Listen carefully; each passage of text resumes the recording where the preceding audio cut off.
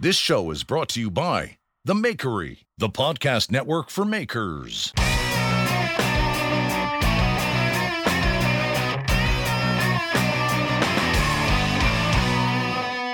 You ready? I am indeed. All right, everybody. Welcome to the Full Blast Podcast. I'm Jeff Fader, and before we get into it with the great Fingal Ferguson, I got to do a little business. Let's just say you're in the making business and you need something to cover your axes or your hammers or your handles or your wood, your steel, your Damascus, whatever.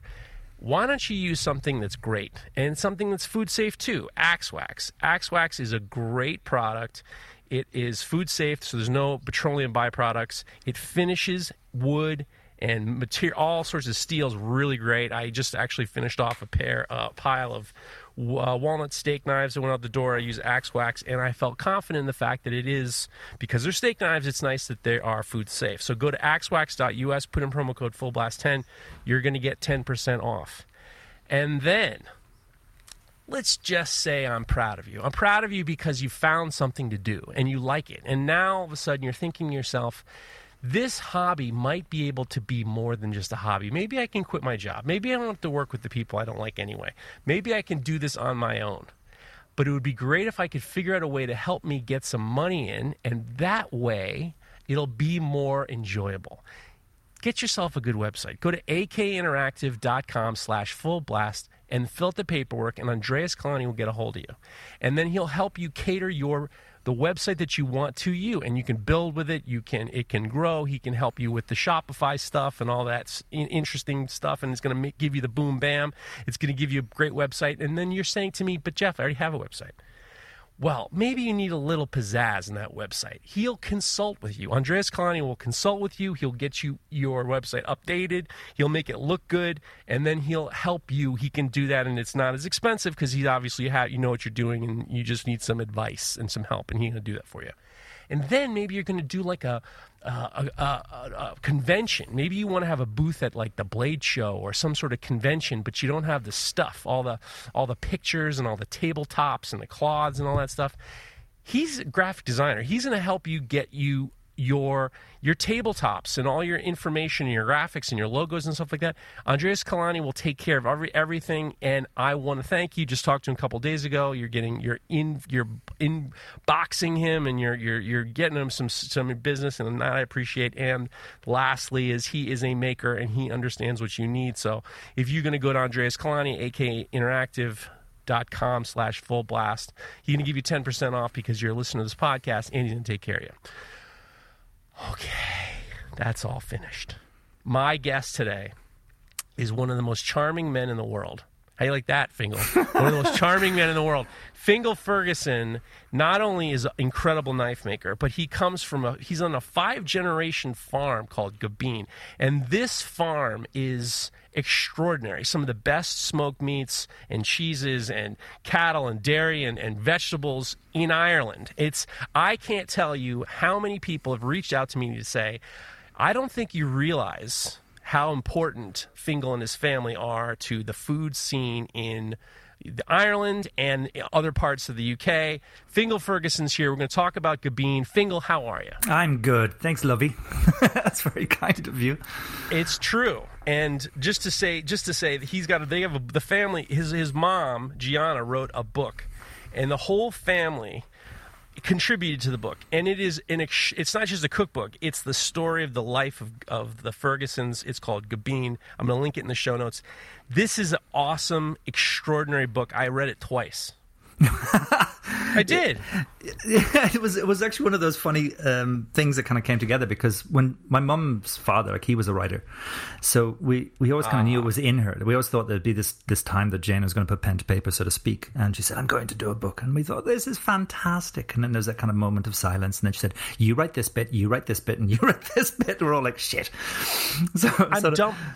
I'm dumbfounded that she allowed you guys to write, and I'm also dumbfounded how well you and your sister and your dad wrote.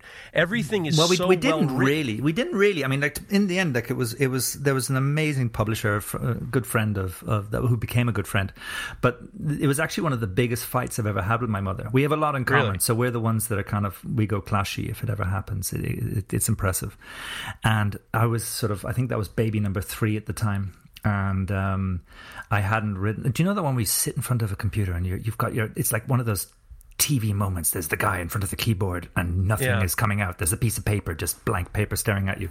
And that was it. I can talk forever, as you've probably noticed. But if I had to write something down, that first line is going to be crumpled up 1,000 times. So what I did was I literally. Have you ever heard the expression "the diesel nanny"? When you try and get your baby to go to sleep in the car. So yes, I know what you're talking about. Go ahead. Go ahead. I throw the baby into the chair, went for a drive, did a lap, baby falls asleep. And I took out my phone and I just started to write. And a great friend put it onto wrote it out verbatim and did, because I'm terribly bad at spelling and everything like that. So, but that's okay. And in the end, it all came together, and a wonderful photographer and all the other bits that come together. But books are an interesting element. I mean, there's this thing I was just saying earlier on. There's this thing about books where you're about to have to say things you're going to have to live up to. It's not going to go away. It's one of those things where if you make a statement in that book, you're probably going to either be embarrassed down the road. So it was an interesting thing to almost kind of lay things down in the sand and kind of commit, or to, where are we going? What are the plans? And the past is one thing. The future is a different thing, I got to tell you, one of my favorite parts that sets the book up completely is your father. Your father's passage was like, I had to read it a couple times because when I think about the farm, number one, Gabine, the fact that Gabine comes from the word mouth is hilarious. P.S. Oh, the gob. I mean, if you're told to shut your gob, this is kind of the Irish expression. You have to shut your mouth. And the bay below our farm looks like somebody took a bite out of the coast. So Gabine, the little bite. So that's where Gabine gets the name from. And like everything, the translation over time kind of turned it into Gabine. But it is so poetic considering what you do now. But when I was thinking about your dad especially, I had a hard time with figuring out which he was talking about. I think it was his great-grandfather got the farm, or I think you're the 5th generation of people who've worked Gabine. I can't help but think that the gravity of being in agriculture in Ireland, especially going through the Irish potato famine, the history, the history of things, I think there's one thing that Ireland is kind of a small place, and land is something that people take very seriously, and there's a lot of pride, and there's all these elements of things, but my parents are quite spectacular, and I think they're a very interesting couple and combination, because they are an example, probably much like myself and my wife, where opposites attract. And my mum, who has this very interesting background, and my dad that has this straight as a die West Cork rural agricultural background. And the two met, and I could only simplify it as just to saying that I suppose my dad is the doer, my mum is the dreamer, my dad is the doer. So if mum came up with an idea, he made it happen, and he still to this day does. And I think that's the thing. Like, I love my dad's accent. It's very strong, it's very thick, but everybody who knows him loves him.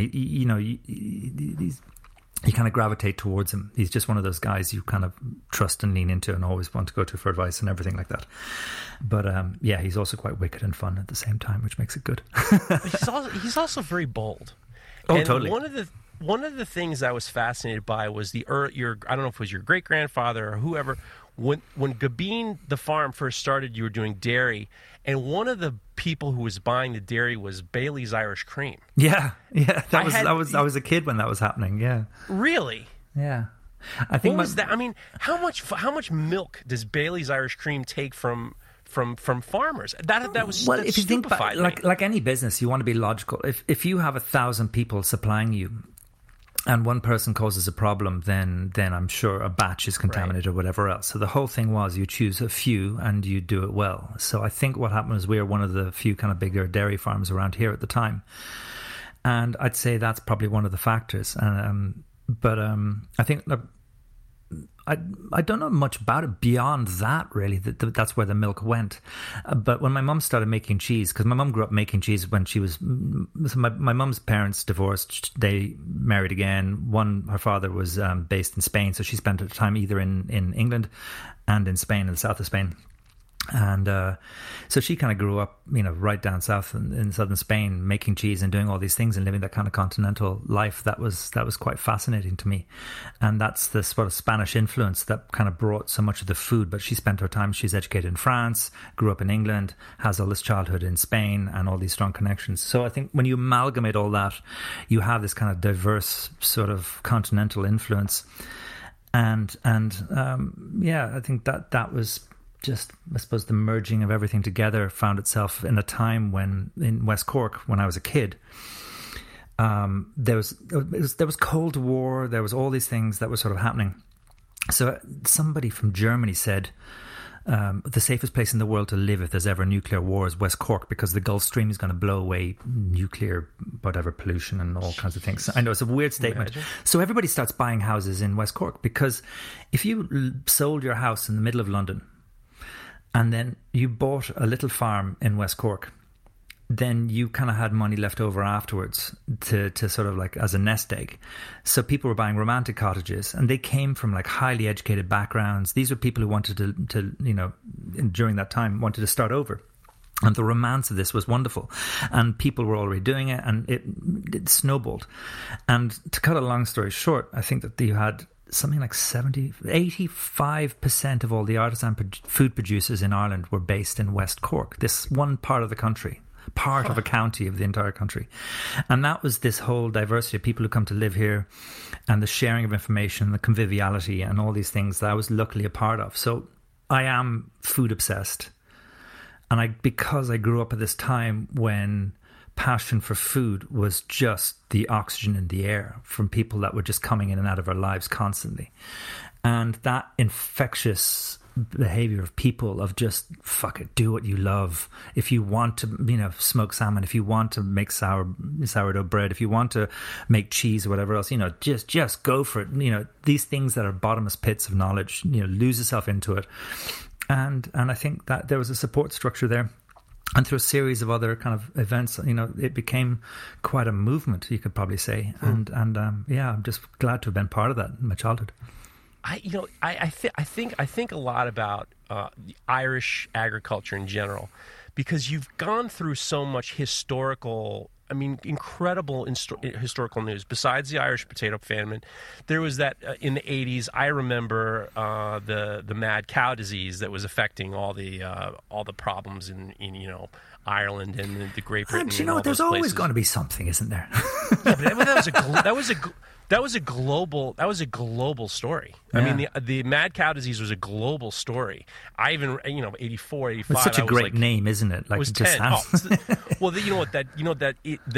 the whole mad cow is also when you used to get the headhunters. Headhunters and cannibals used to get it in Indonesia and Papua New Guinea, and it was called kuru. Okay. And it was these headhunters would eat the brains. Or I don't know if it's the headhunters or the cannibals. They were eating the brains infected with kuru, and they were getting mad cow disease. And that's what mad cow disease was. I guess the farmers were feeding a lot of, brain matter to their other animals for whatever reason. I mean, I'm sure it was just like thrown in with everything else. And then that's how the mad cow disease started. So I would imagine that your father and your lineage has seen so much, and there's been like these extraordinary moments, and I also think about the fact that as nothing in life is easy. I mean, like, to be fair, there's always going to be challenges and curves and things that will just come at you, and what's going to be the next thing. I mean, for God's sake, at one point, remember, cucumbers were all trying to kill us because there's E. coli in cucumbers, and they start putting them in condoms. Everything's now wrapped up in plastic. They didn't have that in New York. No, exactly. But you know what I'm thinking? Like, these are the random things that happen at times and points parts, in different parts. I mean, I'm sure you have stories from your neck of the woods and everything else like that just, once something goes wrong, somebody creates a rule to kind of prevent that from happening again. But they rarely take rules away, don't they? So we're now at this point where there's just rules on top of rules on top of rules. And then scale is changing. And there's always... the whole world watches everything and things go viral very quickly. So, but you just have to learn from these things and just try and do things as honestly, as purely as possible. And I think you get through. I think that's one of the things. If your principles are in the right place and you're doing the right thing and, heed all the right advice and stuff like that, you should be okay. That's... Of course. But if you think about how the Great Famine affected, almost affected the complexion of the United States. I mean, the amount of people a million people died from the Great Famine, and all these just an influx of Irish moved to the United States to the point where we have such an enormous part of our culture is this. Irish American culture. When I look out the window here, I can see the town of Baltimore, the island called Long Island, and Coney Island are outside my window. These are the last things that the Irish saw when they went around Mizzen Head and headed off to America. The names kind of came with them.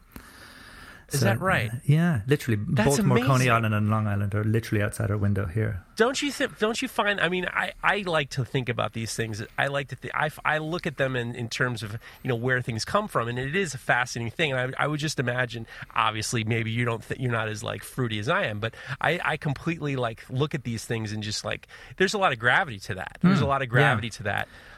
One of the questions I had for you especially is because you've had, fifth generation on Gabine, your family probably didn't, you guys started to do the cheese when your mother came in, and then you started to do the smokehouse.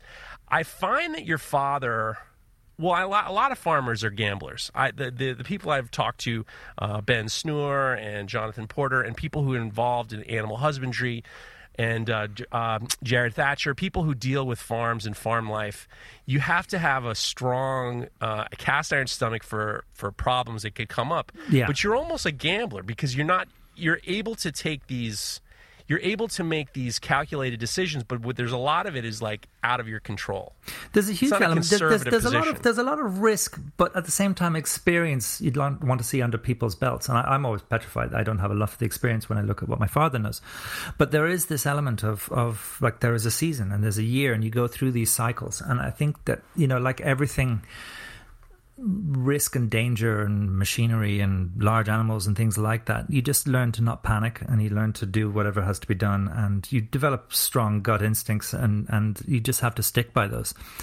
That's it. I think if you're flighty and you're bad judgment calls, don't ever rush into any decisions. Sometimes you have to literally but there's so many different people and so many different types of agriculture nowadays that I think you just find your own niche. It's just those who can do well in it. It's probably more about your mental health in an industry that's very hard work. But your father took a gamble on the whole farm by kind of changing the direction. Oh no! We've never done anything beyond tried something as an experiment, and if that works, then it grows. So, for example, my mum started making cheese, a couple of cheeses at a time in the pot.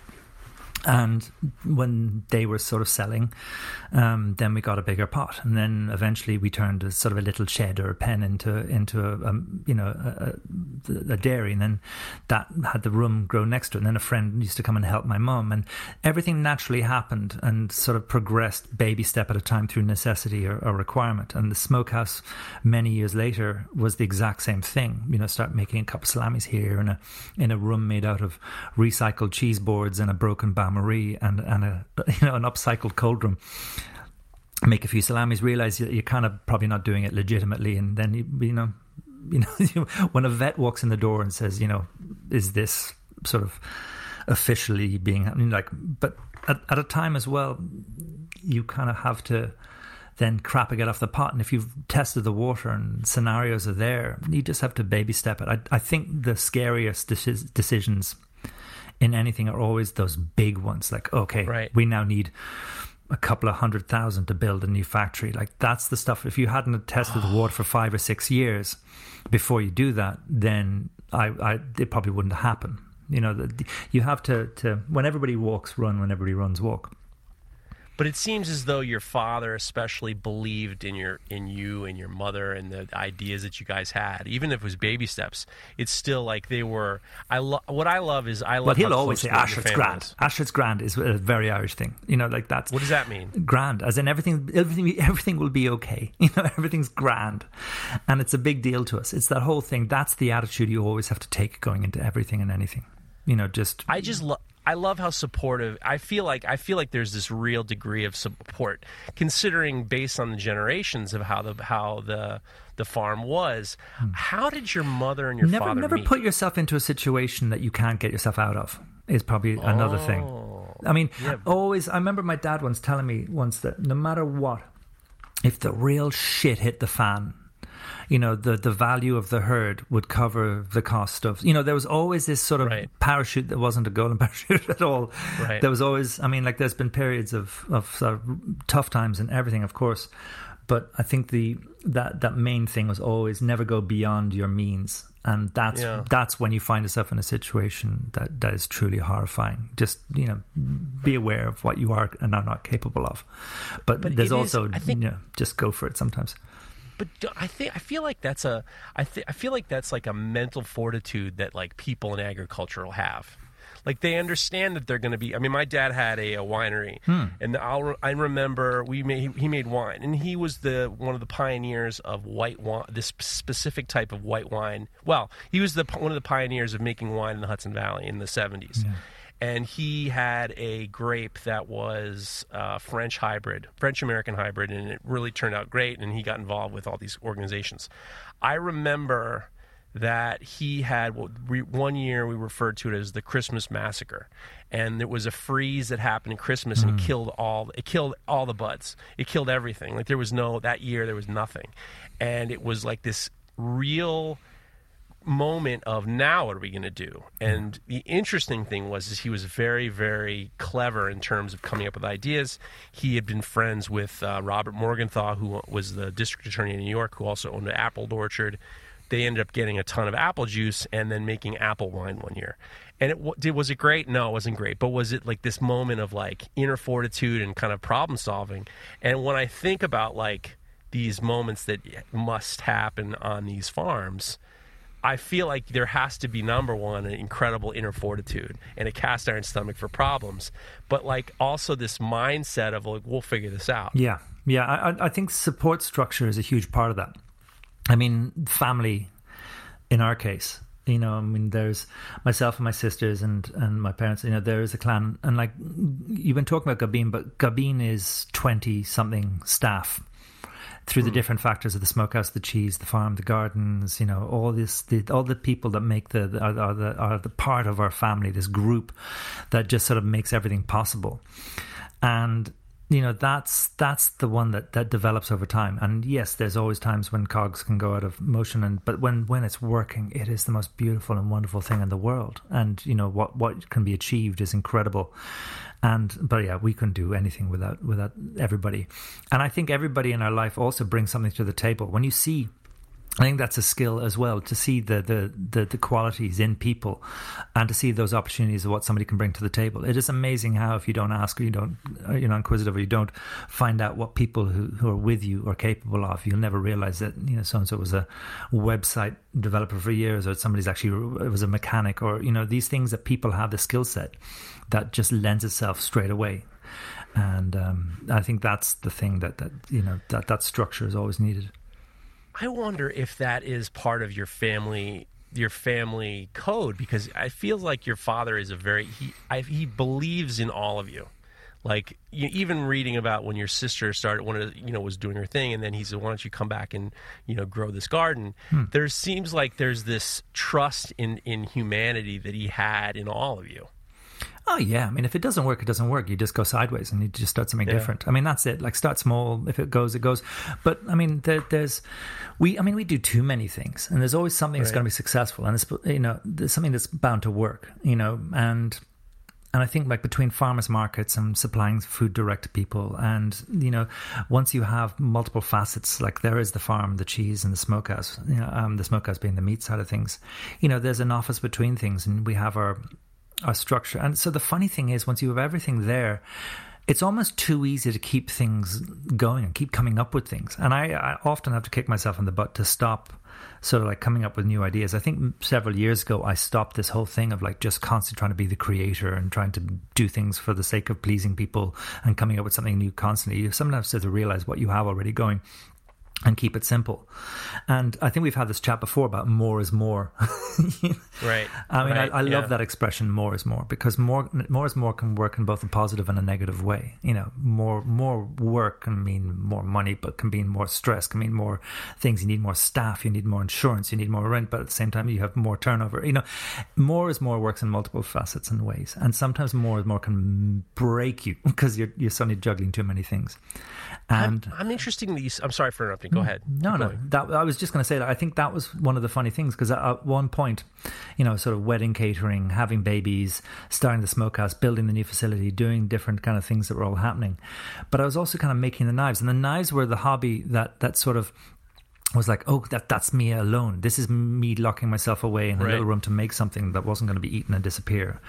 And it's those wonderful inspirational people like Rory Connor, who's a knife maker up the road, who always inspired me. The likes of that video that came out of Joel from Cut Brooklyn, that sort of inspired so many people, or definitely me back in the day. I think what they called it, the video, that thing when Vimeo, that 5-minute song that kind of, and the inspirational voice that tells you why he does what he does, that just clicked and resonated. There is these sort of things, but the knife making was my man cave. And I always remember when I was my turn to take the baby, and I'd get the phone call, and I'll be right there, I'm just trying to fix something here, and you'd hear the turkey, there'd be a turkey from the farm, it's only he's like, get the fuck out of the come on up and take a baby. There is these things when that, when you have to do something, when you find something that fuels you. It's like not, getting a Lego set. You have to finish that Lego set, when you're a kid. Yeah. Knives were the same. I think there was that point where I picked up a Bowron and I was making some music, and it didn't sound terrible. It's not like I picked up a saxophone and it was horrible. I made a few knives and they worked as tools. So I kind of like, hey, there's something about this. And I'm obsessed with food, and this is the tool of the trade. And it connected me again on another level to my friends who are also in the food industry. So and chefs and everything like that.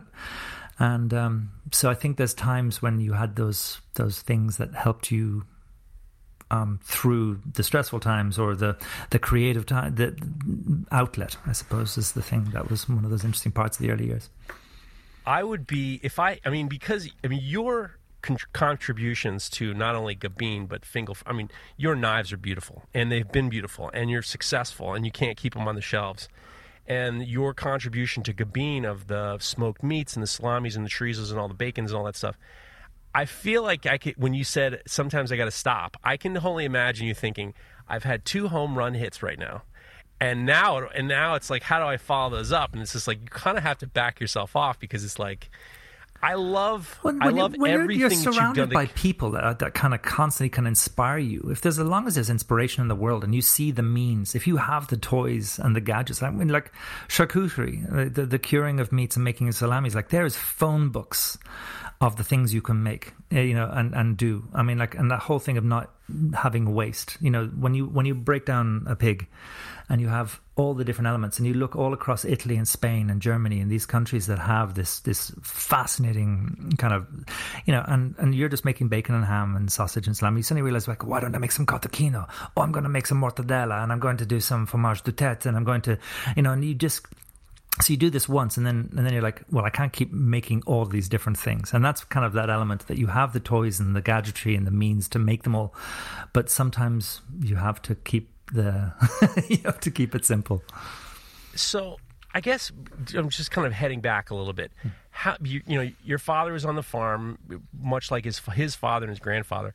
How did your mother and your father meet? In a pub.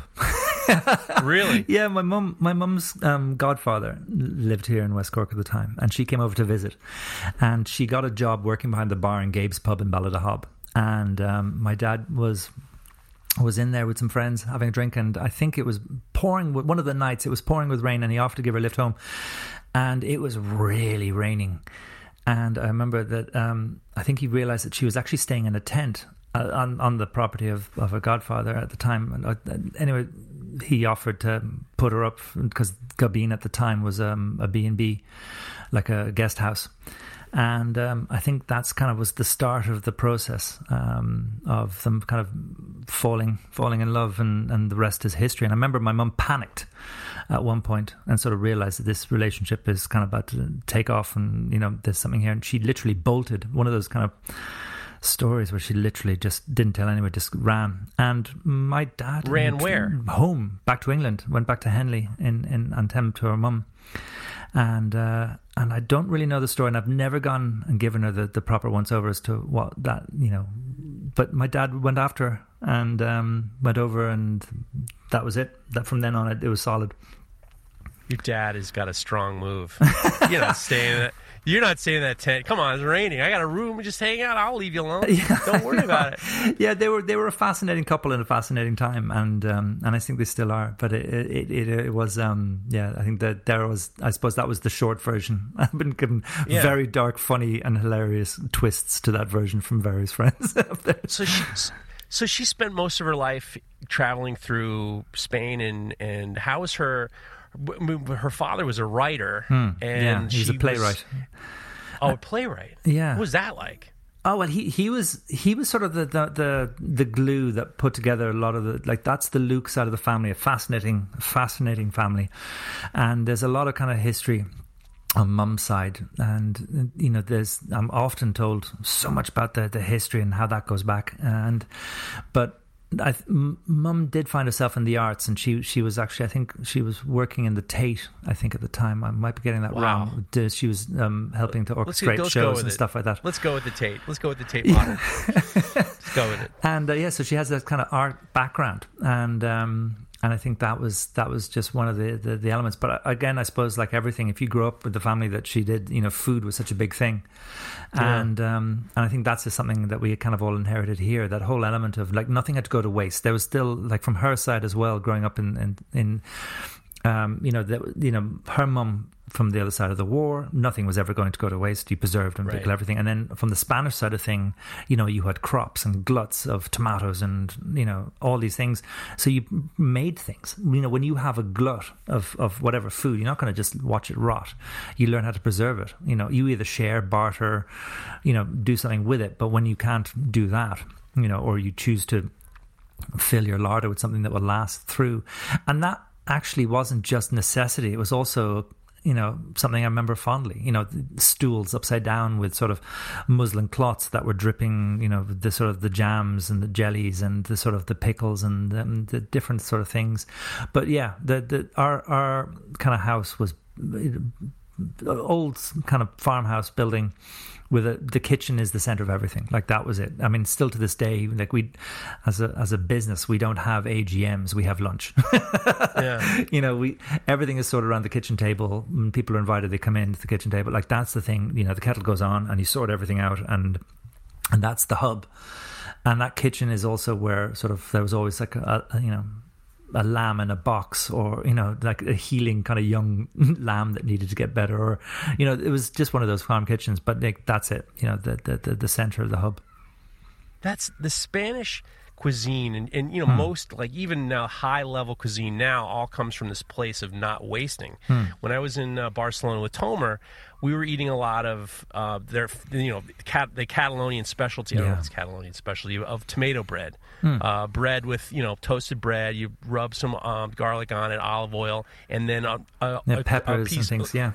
Or like or a tomato that's about to get thrown out, like a tomato that's about it's overripe, and you kind of mash it into the stale toast, and it's like this it's this incredible cuisine based on not wasting. And I can only imagine that when your dad kind of got a hold of your mom's whole background in terms of no food waste and making all this stuff, it must have been just like, this is for me. I mean, this is like exactly what the doctor ordered. Well, Dad's an amazing chef in his own right. Like, he's still the guy you can... it took me so long to learn how to make fish, like cook fish. It's funny. It was like my biggest hurdle was always in the early years because I always sort of used to cook it like meat, which made no sense. But I think like my dad still does solid food. I mean, what I mean by solid food, like the classics, the stews and fish and things like that, just so well and so naturally. And my mum brought to the table the equation curries and sort of big flavors and all these kind of things. So yeah, I think that's where the whole element of things just growing up, I just remember is, what was your childhood? Childhood involved a lot of food. Excuse me, your childhood, you're such a precocious kid. The first thing you ever cooked was pate, duck liver pate. So just my first thing I ever made was a peanut butter and jelly sandwich. The first thing you ever made was, in the book it says that your favorite thing when you were a kid to make was pate. Well, that's kind of easy, isn't it? I wasn't a precocious kid let's make some pate. I was just can I have some Captain Crunch and some milk? Come on. I was barely making scrambled eggs, dude. I know. I think that was when you just see it around you and you just give it a go. But like, I also just fools rush in. I mean, I would often just I don't know what I'm doing, but fuck it, we'll give it a go. And that's that thing of just trying. I mean, many of my meals, and still to this day, would be absolutely terrible because I just went for it and winged it. But then that leads to the vast majority of the time. I think that I come from the school of learning from your mistakes, and it's the most interesting and dangerous way to learn, because you have to go to all the boundaries of right and wrong to learn boundaries. And then that, in learning those boundaries, I suppose you won't do that again. Or listen, I actually know that this thing, it doesn't sound like it's going to work, but it's going to work. And I often feel compelled that originality was something I chased too much. I mean, you can probably see it in the knives, or if you can, I don't know, in food, there was always had to be something that was an individual twist. I very rarely will just clone something. See, but I find that to be very interesting. You say that because when I look at I see the Fingal Ferguson knives, I see that part of Gabin. I feel that's a logical progression, and that seems as though all the decisions made on this farm, on the birds and then the pigs and then the cows and the dairy and the cheese and the meats, everything seems like this logical progression. There, I know what you're saying in terms of like the individuality, but it just seems none of it's inappropriate. I mean, when I say inappropriate, I mean like it seems very natural that this was to happen. Yeah, I don't know. I suppose that's it. There's a lot of things that we just keep going, and I think sometimes that don't be afraid to ask. I mean, like if you find yourself in a situation where hey, listen, I've got a bunch of cockerels in the yard. I've got to start wringing some necks. I've never killed a chicken before. There is things that you suddenly have to learn, and you have to ask, and you have to find out how to do something. And there's always that element, and sometimes that's the bit that brings you together with friends. And still to this day, it's one of the things I actually almost go looking for something I can learn, and who I can get in touch with to teach me that, because that is still something that it's a bad day when you don't learn something. Yeah. Well, one of the questions I thought about, the first question I was going to ask you in on the podcast, only because it was just like, I feel like you have an exact answer. And because the farms are so seasonal, I was reading what your sister does when she prepares in the summer and she prepares in the winter, and you have those big outdoor tunnels that she puts the stuff in. What in the season now, it's the second week August, what is on the books right now on the farm? What's happening at the moment? What are you guys doing now? Well, there's so much stuff that we do actually all year round. I mean, we make cheese all year round, and the smokehouse is kind of, we have pigs all year round. And so there is so much of it that is now a routine. But what you see is the seasonality of things, like perhaps bringing in the harvest. So cutting the silage that will be the winter fodder for the cattle. And sort of my sister's garden is something that's something quite fascinating, that I know nothing about, that she provides so much for us. We have a good, almost unthought about process of internal barter. Yeah, she raids my cold room and I raid her tunnels, and I was about to say that's what I was going to say. Is like she wrote in the article in the book that you just come in and just rape the fields. You just take whatever you want. At least once a month, I am shown how to properly pick a basil leaf off a plant or something. There is. I'm afraid the bad joke that she brings things to life and I kill things. I've literally had plants jump out of pots and trying to roll out the door. The whole thing fascinates me, and one of the things that I was wondering when you were a kid, what was it like? You were, your mother would write, or you would write that when you were going on the school bus, your whatever you guys were bringing to eat was a lot different than everybody else. And what was it like being on that farm as a kid? Do you know, it's great. I mean, it probably scared the living shit out of anybody else who would sort of look and see kids kind of hanging onto the back of tractors. And you think about the stupidity. I mean, I had a dad, like I said, who would just, sure, that's grand. There is these things where you just got on with it. And I think the only time that I'd always, and I still, with my kids now, I see the same, is when it's just family around, that's fine. But when you have sort of young kids kind of visiting or something else like that, then you have to be aware of what are the dangers on a farm. And, that's the thing, really. There's nothing worse than that. Where's one of the kids? Because that is the unknown. But when everybody's around in earshot, the freedom of farm is fantastic. I mean, you have Lego on a very large scale when it comes to straw bales. And you have these things that you learn, like picking blackberries that are about to come into season and going out and getting field mushrooms. And, there's a lot of romantic stuff and there's a huge amount of hard work. I mean, the funny thing is that the honorable element of helping to pick the stones in the field when you're about to kind of plant the grass seed and sort of the mucking out and all the kind of stuff that comes with it, I mean, nowadays there's a lot more machinery involved than, when I was younger, when my dad especially. So I think, I think the whole thing is just, husbandry and awareness and things like that. Yeah. So. Because I feel like there's so much going on that when you wake up, in my mind, I would think, all right, we have got a lot. I know you have a crew of people who have dedicated positions, but you're still there is a lot to do on this farm. There is a lot to do today. Yeah, do you know one of the most important things is as long as never put. It was a lesson I learned from my dad when I was quite young, and I wasn't really the hardest worker in the world. And I think it was never put forward a job that you can do today. And if you're like, fuck it, I'm just going to do that tomorrow, was something you get out of your system very quickly. Because if you keep, sure, I'll do that tomorrow, those build up and then you find yourself on nervous breakdown territory. Right. Know your means, know your capabilities, pull in and help, when it's possible. I mean, the luxury of having people who help us on the farm, it was a long time coming. Like so much of what I've inherited is actually the hard work of my parents before me, who worked it's unfathomable when I look back at what my parents achieved. Because there is so much pressure involved. When my dad's... but precious for tires and balls. Oh, look at you. Holy cow. Pressures for tires and balls. Yeah, no, I think the balls is definitely one where you feel the pressure. Definitely. Absolutely. That's right. No, pressures look, for tires. You guys have a million of them. You got a million of them. I know. I hope I can get half of those awesome pressures for tires. If you asked me to list them off, I couldn't think of a single one. They have to come out of an automated response sometimes. I'm hoping I press the right buttons to get the automated response. I'm looking for it.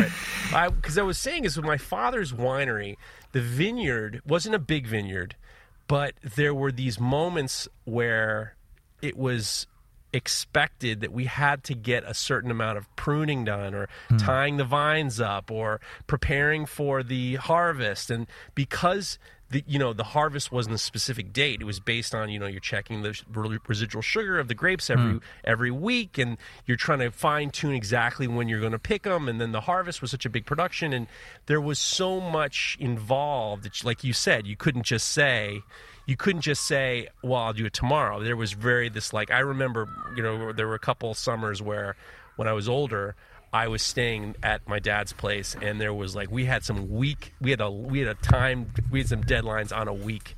By Friday, you got to get to this row or we got real problems. And I would just imagine that every day you have that with just so many different things. Yeah, I suppose that's it. You just do it, don't you? I think like routine is one of the things. But I always used to think that I hated routine. And I always thought but then you kind of realize with kids that how much you kind of want them to be original and strong characters, and you can probably hear them now. I'm going to have to shut the door soon. No, it's great. No, I love it. Yeah. I love it. But there is this thing where actually there's times when you actually need structure, routine, and principle to kind of know where you are and what you can achieve and what you have done in the past and that kind of side of things. But look, if needs be, you just work into the night and you catch up with yourself. Just knowing that point where you have caught up with yourself, then that's all good. It's just knowing when things are about to fall apart and go wrong. That's when you pull in big guns and favors and friends to help you out. Know your boundaries. It's back to that again, isn't it? So bring me to the point where you decided that you were going to start making smoked meats. Well, do you know? Okay, so I suppose my childhood job as a kid was to actually drive the cheeses back and forth. So we're like the third farmhouse cheese in Ireland. Like there's amazing Millines and Durris, and then Gabine, and they're all friends. My parents and the Steeles and the Bates family. So between that whole kind of thing, I used to take the cheese out to a wonderful guy called Chris Jepson, who was out in 2 villages away in Goleen. And this is a guy who literally built a boat to catch the fish, to smoke in a smoker he made himself. He had his own veg in the garden. You could only get to his house at low tide, because at high tide it was cut off. He was a wonderful character. One of those kind of people like Jay and Silent Bob type. Didn't talk much. When he talked, it was beautiful, And he... So what was amazing was going out there, and I'd collect the cheeses that were smoked and then leave the next one, and this rotation would happen. And he eventually led to a point where he was going to retire, and he said, look, I'm just going to cut back from this. And he gave us the blessing to build the same type of smoker on our farm. And it's sort of a solid fuel kind of. Basically, you're taking beech and oak and you're smouldering it down in a certain type of kiln in these rooms where everything's hanging. So it is beautiful, like picture perfect in respects that things are hanging. It's not kind of a metal box with sort of drawers in it. There is, it is kind of like a dark black hole of sort of stalagmites and tights of sort of tar, and it is a black hole. Yeah, no, the picture you sent me that I want to use as the cover of this is that I feel what you're talking about, the black room with these hanging meats. It's just like very these amazing. Things come from a tradition in Ireland where it's supposed to preserve food, and like everything, most good things come from accidents. So like by hanging, a leg of ham or bacon up near the fire, you were sort of smoking it at the same time, and that changed the acidity of the surface of it and stopped mold growing on it. Now, if you salt the shit out of it and you smoke it, you've got something that can last. And then next thing you know, you realize as it dries out, you can eat it raw. And you find that other countries, like definitely not Ireland. Ireland never fermented foods, really. We were sort of salted and we were a meat and 2 veg kind of country. But if you look at the continent and you have that. So when Chris retired, we built the smoker on our farm. I helped Dad build it, so therefore I felt this connection to it, because it's one of the first things I really did, in respects to, bar just playing on the farm. I felt like this is something I built with my dad. I passed him a hammer at least twice. and so in building, I felt a connection, and Dad is great for seeing these in these opportunities in us. And it's like, there you go, you like the smoker. And next thing you know, Jane Grigson, who's this amazing lady, quite famous in her own right and tradition for restoring tradition. So she... we used to use the recipes in the book. She was like a friend of my grandfather's. So I used to open that book, and there was the brines and there was the recipes for all the pâtés, and we always had pigs in the farm. And so by actually, again, this whole thing of not letting anything go to waste, you just make sausage, do some ham, do some bacon. Yeah. And because of the Spanish connection, I said, hey, I'm going to try and make some chorizo. So I literally started to sort of put it together and followed the sort of recipes. And in true fashion, that was me, was I would double all the flavors and not understand really what I was doing, but fuck it, we'll give it a go. And so one of the things I found after all these years of fermenting and playing around with things and stuff like that was that, consistency is really the thing you want to learn if it's going to become a business. This is something I found out way too late in life. But I think my mum was sort of very much involved with slow food, which was this movement that was sort of it's like a celebration, a convivial kind of group of gathering of people that sort of started off by Carlo Petrini in Italy, and kind of became quite an international kind of thing, and it still to this day goes. You have amazing gatherings, and it's a support structure for a lot of smaller artisan producers, but at the same time it also celebrates people who just love food. Yeah, it works on both sides of the scale, and so growing up, I'd do these trips to Italy with mum. I'd meet these amazing people, and I think the Italians are great to tell you, like, listen, you have the best cheese and meat and you're covering it with all this pepper and this juniper, and all right, take it back. If you're going to use really good raw ingredients, don't smother that. So you learn balances, right. And I still do. I still use big flavors, but that's the thing. Eventually, over time, of all this curing and doing things as kind of hobbies, like my parents had started making a couple of cheeses and snowballing the smokehouse, because the name and the brand was kind of out there. People started asking for it, and I at one point I came back from New Zealand where I finished my what they call the green cert. In Ireland, if you're going to ever inherit a farm, you need to have the green cert, which is basically a form of education that with that piece of paperwork, you don't get hit by inheritance tax. It was a very clever way of saying to the Irish, listen, I know you're going to go into farming, but you have to go and educate yourself. That's great.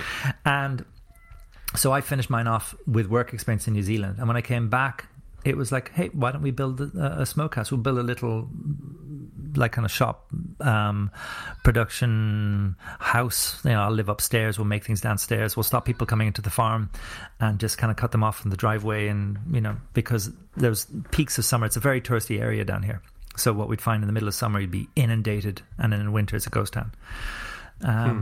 So I think like that's why so much of the businesses down here are kind of interesting, because you have so much local business in summer, but in winter you have to learn how to still fend for yourself or do things, or actually supply to the rest of the country, or send stuff up to Dublin or whatever. So I see. I'm sorry. No, you were saying? I was just going to say, like, just that's kind of how things all kind of happen. Built the smokehouse. Actually, do you know a lot of people always give out about the food authorities? They always say like they're the ones who's stopping me doing this, and the people are stopping me doing that. There's a lot of that, but I'm actually hugely indebted, and still to this day, to every inspection and audit and person who gave me a hurdle to go through. Because if you do want to ever look at it as a business, you realize that no matter what, rules are out there for a reason. Rules are out there to stop cowboys doing something dodgy, but also maybe inhibit somebody who wants to be a little bit more artisan. But we know that it's a word that gets abused, doesn't it? Artisan. Oh, I'm an artisan. Yeah. But what I mean by an artisanal product, something that's a little bit more trickier to make, that takes a huge amount of gut instinct, and where things can fail and go wrong if you don't have that knowledge base or the ability to take the risk. And I think that I was made mature very quickly by people who saw my potential to just be romantic and not practical. Well, in Gabin, in the book, you talk about how you test when you're in the smokehouse. The meat section, when you're talking about how you raise the animals, I wasn't surprised, but I was very impressed of how you test. You're constantly testing the meat for salmonella, for trichinosis, for all the. Yeah. You're very, very. I mean, it's very. I would imagine that it's very, very difficult and very important. I mean, well, do you know what? That's the thing. In the end, if somebody gets food poisoning in a restaurant, right? One of the suppliers that supplied the restaurant, or in the restaurant itself, who was at fault? Now there is pieces of the puzzle. If it happens in multiple places and you're supplied to multiple places, things can kind of come back to you. But in the end, the person with the least amount of paperwork is the one who's going to be, in trouble. The person who doesn't have a HACCP, I'm sure you know HACCP. Sure. The person who doesn't have his paperwork in order, who doesn't have things to fall back on to prove that he was doing what he was doing.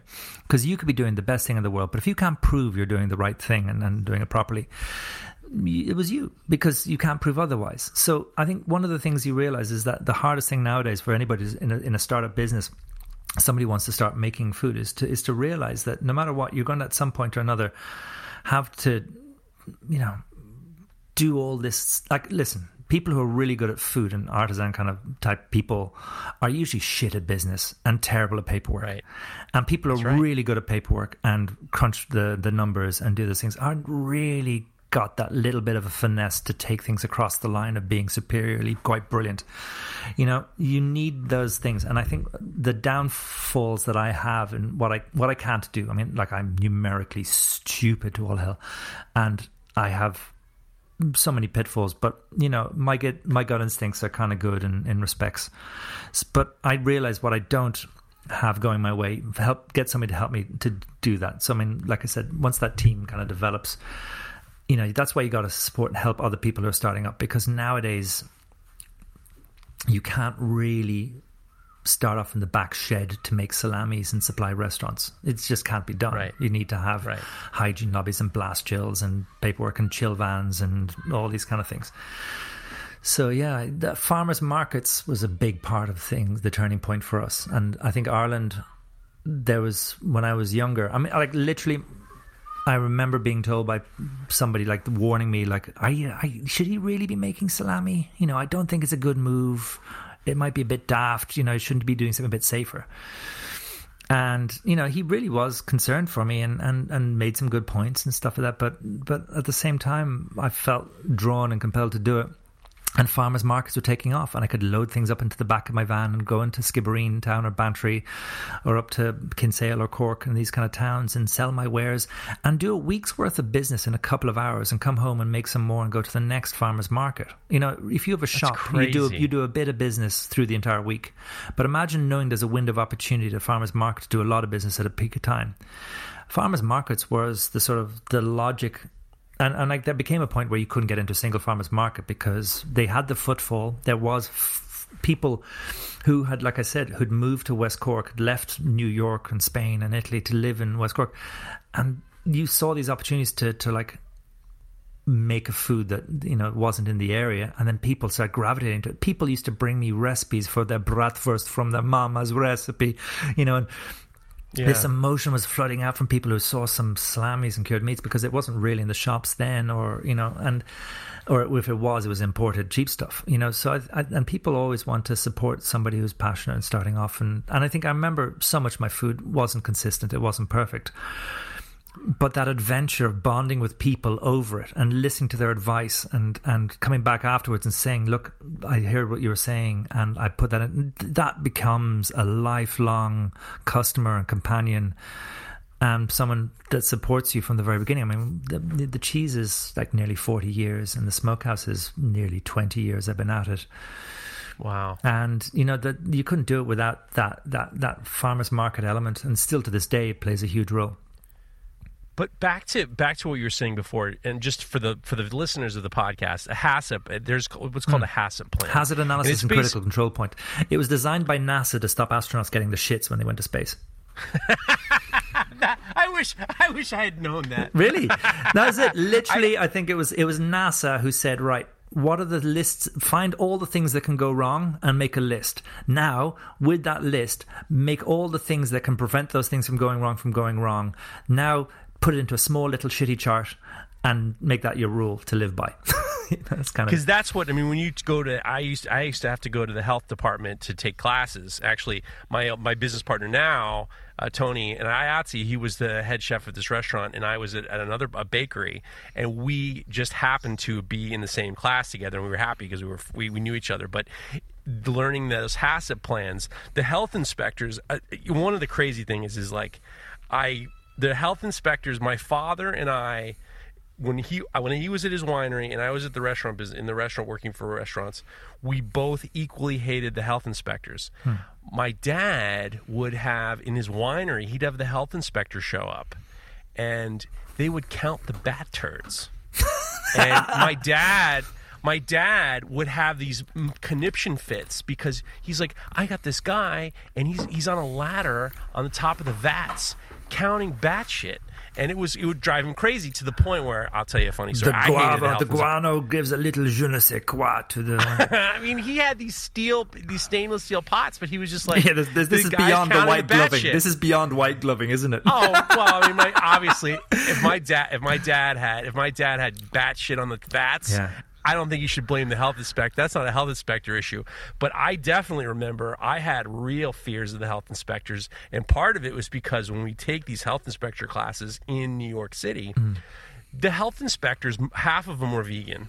And the other ones, when you really talk to them about, did you go out to your friends to eat, they would always say no.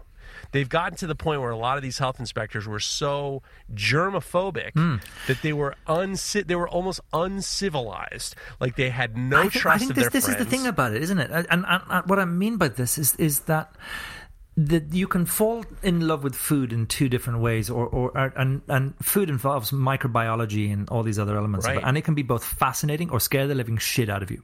Yes, scare the living shit out of you. There's a microcosmos. I mean, what we see as stars in the sky is like bacteria in the surfaces of things. Now, those bacteria, I mean, what was the thing I saw the other day? People are extracting certain yeasts and things from... Were you talking about this on Knife Talk? Armpits. Armpits and making cheese from parts of bodies and stuff like that. That was from the Full Blast podcast with Honor and Ben. I found this article about people making cheeses from goddamn armpit bacteria. Oh, yeah, you've breast milk ice cream, and like, I love shock factor food. I mean, listen, I'm eating candied bugs and all these kind of things. Okay. I remember getting into a lot of trouble. I got into a lot of trouble once at one point where somebody asked me what's the strangest food I've ever eaten, and I said I've eaten beaver. and it was the way I said it. I think I didn't nail it there, but the way I said it was a waitress, I think, in a restaurant, and she thought I was taking the piss, and I actually sincerely meant it. It is a dark, chewy meat, and it was very salty. Everything kept coming out wrong, and I just... That's fine. I don't blame you. I mean, it is what it is. But back to microbiology. I'm grown up with seeing people who understand too much about pathogens, and listen, we're back in there again, of course, with the local trend of things. But when you actually, I've also fallen in love with the wonders of it. So if you think about it, back in the day, gung-ho, let's fucking chlorinate the shit out of it and kill, this is sulfur dioxide, this will kill bacteria, and this is how we preserve with preservatives and chemicals and kill things and so on and so forth. I think that what happened was that through education, you actually have people who studied and mapped the surfaces of, like, there was one lady came to Gabin and she was mapping the surface of her cheese to get her thesis, and she literally painstakingly, and I'm not joking when I'm talking about phone book style, this fungus, that yeast, this thing, that, these are the spores and the yeasts and the blooms and the things that everything that grows on the surface of a rind washed cheese. And it is like counting stars in the sky. And she found two that had never been logged and named and mapped before. And this is a big deal. This is like finding a star in the sky. So she called one Gabiniensis and the other one was called Gabinii. And I remember her doing this whole thesis. She proved it got written. She got it named after her. She got her thesis and she, went on to do wonderful things. But I remember her ringing my mum and telling my mum the story. And I've never seen somebody's head actually swell in front of me in such a wonderful, prideful way. My mother had her own bacteria. It's going back to your family in terms but I just wanted to wrap something up because the interesting thing about Gabiniensis is that it's a Listeria inhibitor. So the thing about that is that it actually fends off the pathogen Listeria. It is part of that whole thing that nowadays you actually find that you don't need to put preservatives in. They've actually found natural microbiological, there's natural ways and yeasts and things that you can put into your beer and your wine and your cheese that will actually inhibit and strengthen and support your gut. And, it's like the more you learn about these things, the more you realize that cosmos, that world, the more you learn, the more you realize you don't know. And I think we still will continue to learn from that. But what I mean is that there is nowadays ways of making cheese more buttery and beer more whatever and wine, and I think that that's something I've been quite excited about because we try to make food that's kind of quite honest. We really just have, there is a curing salt in the bacon, but apart from that, and a little bit in the salamis, but apart from that, we don't put in anything that doesn't belong there.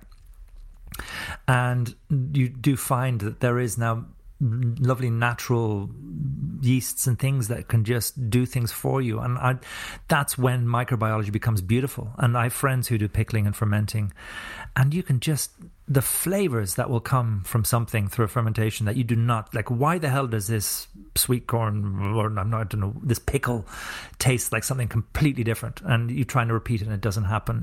It's fascinating. Is that the hardest part? I mean, I think about like you and your family make cheese and smoked meats and hams. Is that the hardest part? Is the consistency of things that like are out of your control? Seasonally speaking, and quality, yes.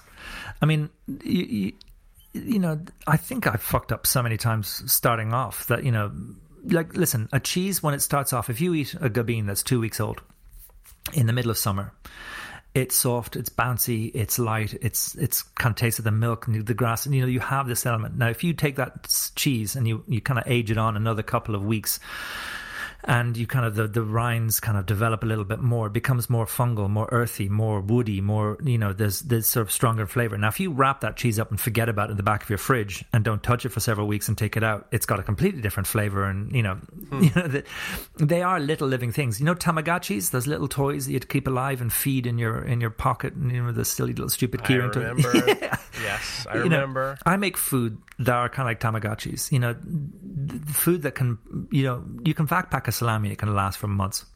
You know, you take it out, it'll become rock hard, be like a drumstick in you know, if you just leave it out hanging in a room without doing anything to it. But fermented foods and cheeses and these kind of things, they are, you know, they will change and alter, and that's why you have to develop these friendships and these relationships with people like the Neal's Yard Dairies, Sheridan's Cheesemongers, and all these amazing places that we supply our cheeses to. The people that take that cheese and know how to look after it and will provide and get it to the customer in a great condition. You know, they are the people who are our champions, because they're making us look good. And those people who put our food on the menu in their restaurant and provided the cheese from these people, you know, it's a series of events to execute that, because it can go very wrong. I mean, you can have a cheese, it's just not having a good day. It was just wrapped up badly and forgotten in the back of a fridge. And, you know, served to somebody, it's not going to be the same as somebody literally going into our curing room and taking a cheese off the ripening shelf and giving it to them. You know, that there's different experiences. So I think about it because I'm sorry. Go ahead. No. Give me have a chance. I'll just keep nattering on. So it's good you ask something. Well, I think about my father's vintages of his wines.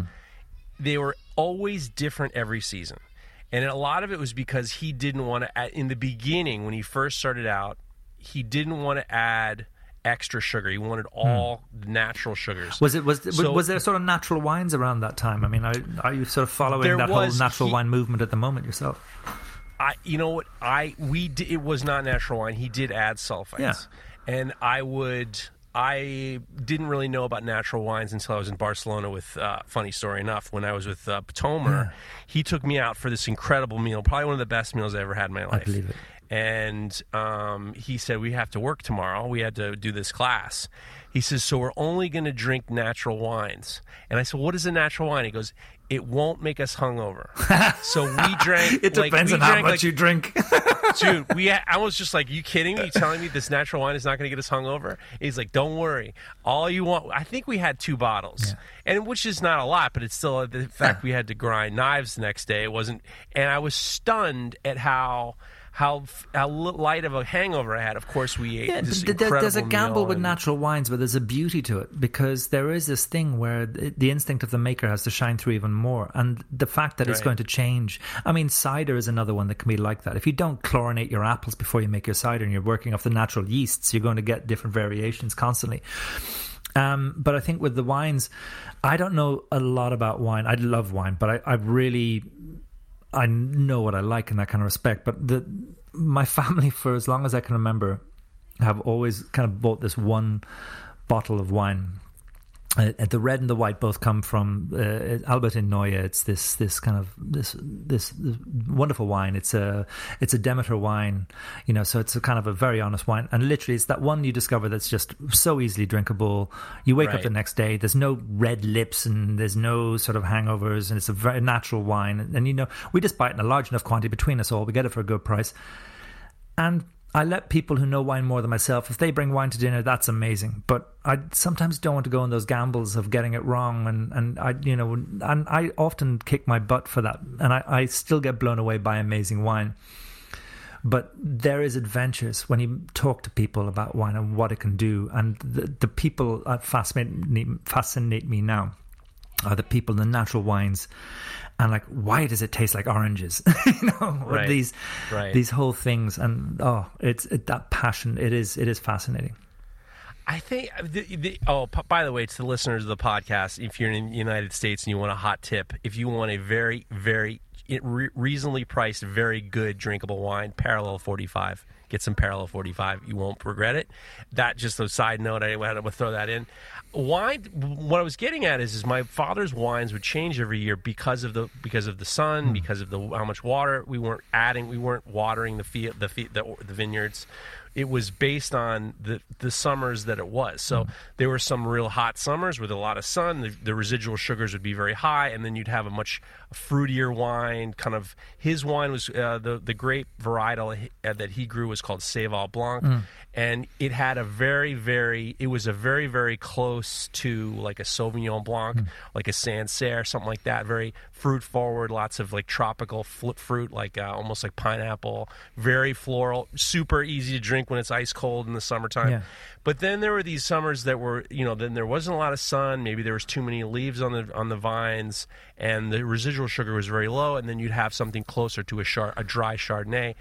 What I wanted to know is based on the fact that you raise your pigs and you feed them what you feed them, how does the seasonality of the meat change? Do you have batches where we're kind there of are years of change? Or? Without kind of getting into it, I suppose the Smokehouse there's a collection of farmers who rear for us.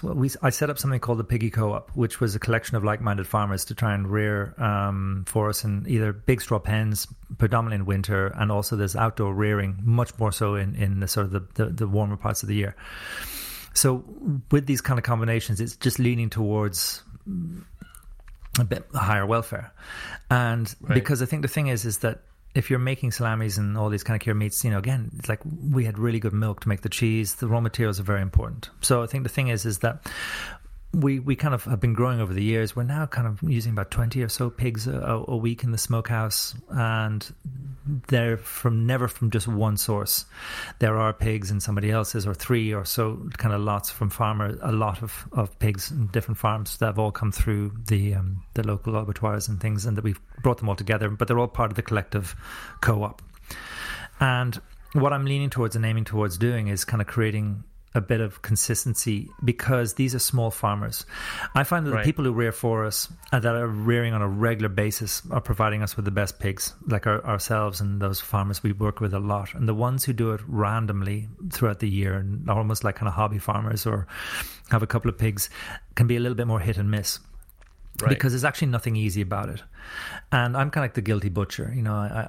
I understand that there's a toll, there's an emotional connection to actually, using pigs and going through the whole process. But it's something that I'm kind of good at, and it's something that I suppose I've connected myself to and I've learned over the years. So I just want to kind of get better at it. And I think what happens is that if you have multiple pigs coming from different places, they'll all merge together where it'll balance out, because the smokehouse is divided on sort of, the 5 days that we're in there, Monday to Friday.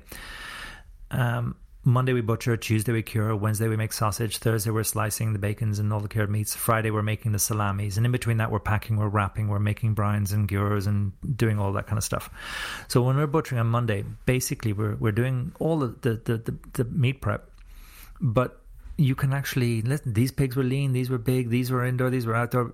In many cases, the salamis will be a mixture of that, and that gut instinct of using so much meat to so much fat and knowing what to use and where to put it is the experience of time and with the staff that I have at the moment. And that amalgamation of things has kind of made it easier for us, because salamis are minced. I think that when you look at the tradition of Spain and Italy and these places that are a lot less forgiving, and there's so much more experience and quality behind the good places that I think what we're trying to do now in the past 20 or so years, there's generations have been doing salamis and cured meats in Spain and Italy, the good places.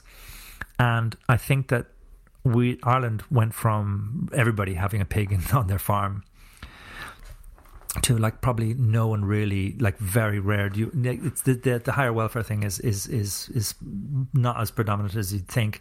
So we're trying to encourage that and kind of get it to come back. But it's not simple. It's not easy. And no, of course not. So yeah, we're just trying to make it easy again. And there's a few people in Ireland, and I think the one thing is no one's a competitor in somewhere like Ireland. I think that we, like the cheese world, if we were the only cheese on a tasting plate in a restaurant, it'd be a very boring cheese plate. You know, it's amazing that we have blue cheese and a brie style and a Gouda and a sheep's cheese and something runny, and like that mixture of the cheese board, I think helped. When I was like growing up, I just seen that variety and the camaraderie between the different producers kind of almost put Ireland on a food map. And I feel that farmhouse cheese in Ireland is kind of a thing out there, much like it is in France, and the tradition of cheddar in England. You know, Ireland has a kind of a reputation for that. And I think the salamis was a very odd thing because there's literally only 3 or 4 people, I think, doing it in Ireland on any kind of scale. And one of them is utterly huge. And then there's myself and 2 or 3 other people. Well, salamis aren't. I mean, it's not something you can really do on a small scale. What I mean by that is you can't romantically kind of do it and then supply it to a shop or a restaurant. You kind of have to have a certain facility for it. And I think that it's far too easy to just buy in commercial kind of pork because it's consistent and it's available, and it's definitely on a quality level. It's good, but there's the ethics of things. And I think the thing is that what makes, again, the German, the Spanish, and all these amazing, like really high-end kind of salamis and meats is how those animals are reared and the quality from that. And I'm so like kind of conscious of wanting to pass on our farm better to my kids than it was passed on to me, and as a traditional process. Not that it wasn't passed on, I mean, it passed on amazingly to me, but that's an ethos to live by, passing them on better than you got it yourself. And I think I started off something as a gung-ho kind of aspect, and I suddenly realized I can just do better. And I think the thing is that I want to. But at the same time, I think I was gung-ho when I ran when I should have walked. And now I'm going back to walking because I want to perfect and get better. And I think, predominantly kind of do something I can pass on and be proud of. But that comes with age. I think that comes with age, the idea of like backing off and just trying to go back and simplifying as opposed to constantly trying to innovate all the time. Yeah, well, right? It's also something like there's 10 steps to making salamis. I mean, you have your butchering, you have your fermentation, there's the smoking, there's the aging for several weeks in the rooms, then there's the packing. You know, I'm losing like so many different steps of tweaking to get it right. But the whole thing is that if you take one of those things out of the like in making cheese, there's the milk and the process, but the curing rooms for 2.5 weeks. If you overload your curing rooms, you affect the cheese. If we fill the smokers too much, if you throw one of the things out of kilter, you know, you can damage the whole process. Just like back to the grapes and the vines and the whole process. You know, you can only plant so much and you can do so many things. So you kind of, if you get greedy and you try and go too big, too fast, or you try and do something, then you can throw off the equation and pay for that in a bad way. You know, that's, again, experience. But remember you were saying about the grapes and the sugars. Do you know the ice wines? You know, those tiny, very expensive, but beautiful ice wines. I was going to bring the ice wine story up. Go ahead. Yeah. I love it. The Rieslings, they do a fantastic variation of the ice wines, I think, with the Rieslings. And somebody was telling me about how they actually can produce ice wines in Australia. I was like, what? Like, how the hell? So let's back up for the listeners. So ice wine, they call it ice wine, ice wine, but they call it pronounced ice wine. So there are certain types of grapes that go very, very sweet, and they're usually referred to as a late harvest Riesling. You're harvesting them if it's in the Northeast or whatever, September, almost October. Sometimes they don't look like beautiful bunches. Sometimes they're like half of the bunch is rotten. They're so heavily concentrated with sugar. Well, there's also a connection where the ice and the frost actually damages and denatures the sugars, and can actually, isn't there something about that the ice plays a huge role in the process of actually changing the sugars in the grape, and that's when you harvest. It's the trickiest thing, because for harvesting ice vine, what you have to do is the traditional way is you wait until there's a frost, and then you're harvesting at night during the frost. And what happens is there's something happens with the frost and how it separates the water of the grape from the sugar. And the sugar, at the level it's at, it's almost overripe. It's almost too sweet. And then something to do with that frost will change the profile of the ice wine and make it very, very sweet. It's a dessert wine. And there was this controversy. My dad made late harvest recently. He didn't make a lot of it because it's such a gamble. It is. It can all go wrong. The birds. Yeah, it can just rot in the vine. It rots when you're harvesting it half rotten. And so what these guys figured out how to do was, if you couldn't predict when, I mean, obviously you can't have 20 guys ready to harvest at midnight because you don't figure out when the frost. So these dudes would get hoses, and they would know when it's going to get cold, and they'd hose the whole fields down, and to kind of push the grapes freezing so they could harvest it at night. And it was very controversial because all of a sudden it's not a natural act anymore. It's like this man-made making the but it keeps going because I heard that the version in Australia then was you can actually, I think you could call it scarifying of the vine. You actually sort of half nick the vine and therefore restrict the water. So, and you sort of, and that actually again starves the vine, and the vine then goes into an autopilot of trying to save itself. But therefore, the grapes get altered, and then you harvest that, and you make your ice wine with that. I mean, this is the thing of the boundaries and the abilities to adapt to create something kind of wonderful. But like, yeah, no, it's the one. Actually, I got a funny story from you. Once when I was at a food festival in Kerry. And I was with a bunch of friends, and it was one of the slow food events, and we were down there with our stall and salamis and cheeses and being sold. And a friend of mine who was doing a food stall next to us, he was doing spiced Moroccan catfish with couscous, and he was an amazing chef. Wow. But he brought with him a case of prosecco, which we proceeded to demolish during the day. So we're all fucking legless, I think, by the end of the day. I mean, these are teenage years for me and friends, and we're at this food, and it was just, listen, party on. Like, we were having this amazing time.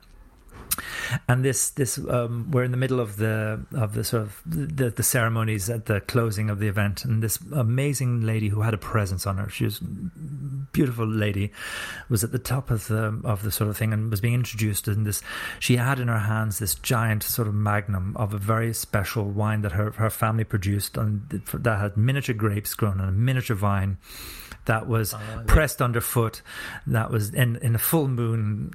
It was everything you could tick the box of everything. Very, very special bottle of wine. And there was a raffle, and we were just in the door, slightly wobbly and tipsy, very much so. And then as we go into the door, we got hit for the raffle. We put our money in, and maybe they didn't stir the bucket properly. I don't know. Whatever happened anyway, she pulled out the winning numbers, and it was me. And all I remember is these four lads at the back of the room let out wolf whistles. And I start doing the sort of the Rocky Balboa, da-da-da, as I kind of run up there, covered in dog catfish and salami and cheese and smelling like smoke. And so I'm sort of doing sort of the happy dance as I go up through the aisles. And I get up there and I can just see this lady about to hand over the bottle of wine.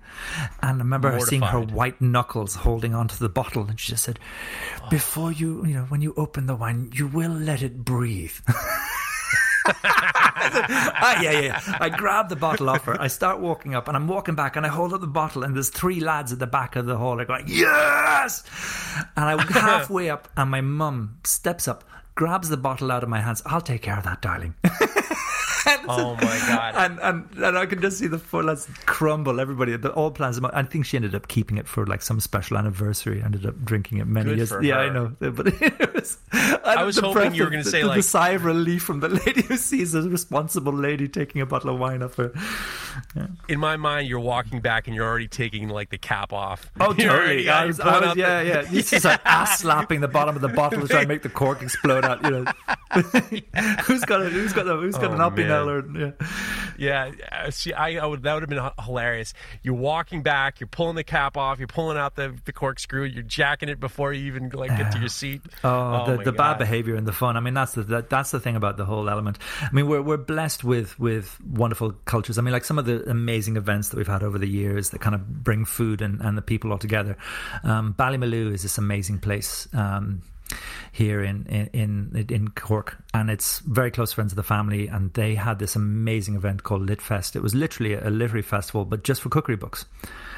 And for years, that was one of my favorite events. There's several other ones, the Big Grill Festival, and you have the Food on the Edge up in Galway, and these places where people would come together. But it brought internationally people into Ireland. And actually, it was something like 6 or 7 years ago. That's where we first met Francis Malman. You know, we were setting up our food stall, and somebody comes over to our stall, and they're like, "Chef Francis Malman wants to get somebody to get up at 3 o'clock in the morning to help him with the fire. Who the hell am I going to get to do that?" And I said, "I'll do it. I'll do it." Wait, is that the guy who likes to burn everything? Yes, and okay, I was one of those too. You know, this is and I think that was one of those events where you know you still had these things. I mean, basically the people all coming together, and you know, just the most amazing food festivals. And that was, I think, one of the earlier points for me where the knives sort of really started to take off, and you know, it's thanks to events like that. This reminds me, getting back to it, you know, when I was reading about, you know, how, you know, you were saying you're leaving steps out in the Book of Bean, you talk about in great detail how you make your salamis, and there's changes of temperature at a certain time, and you're checking, and the changes of temperature for a couple days, and all of a sudden it dawned on me that your sausage making was a very easy transition for you into knife making, because everything is. I think all your experience has made it very easy for you. There's a game plan and there's a structure. It's strict. There's strict structure and points that you have to follow. And I almost feel like when you started making knives, you had this basis and foundation of understanding orders and operations. Well, that came later. I think my earlier knives, I wasn't actually heat treating. I mean, what I mean by that is like my very early knives was sort of like fixing old ones or asking my friend to heat treat them or sending them off to get heat treated. But when I got into metallurgy a little bit more, I wanted to understand things like you know, that element of the process was fascinating, because again, it was another rabbit hole, you know, that you can fall in love with and into, and boundaries and how you can screw something up or make something special all in one moment. But I think that some of the elements that have helped my food side and the knives come together is probably systematically looking at it like, okay, today's a handle day. Let's prep all the handle materials. Right. Here's a cut them all out day. Profile the blades, and working in batches and processes and structure, and foreseeing where we're going to run out of something, or making sure, you know, have all the ducks in the row. Bringing your HACCP into the equation. You know, do I have enough liquid nitrogen? Is the foil there? I live in the middle of nowhere. I can't really pop into a car and go and get something. You know, nothing was even in the country. You had to kind of import all your foils and your metals and, you know, things like that. So I suppose that's something where I suppose in some ways for me in a converted animal shed, you know, to turn into a workshop, I feel quite productive as a one-man band with a couple of people who help me, you know, largely due to, I suppose, the process of, well, it being a process. This is something that I think, you know, the makers in general are a lot of times they learn something, they figure that they like to do it, and they keep doing it.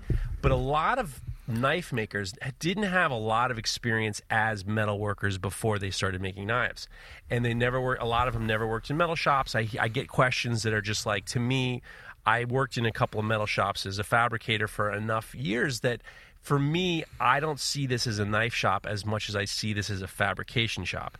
And similar to you in terms of your order of operations, and then today's handle day, and I feel like there's this, your experience on the farm and making cheese and making, you know, the cured meats, you have this understanding. When I first started doing batches of knives, part of me thought about it more like when I was cooking.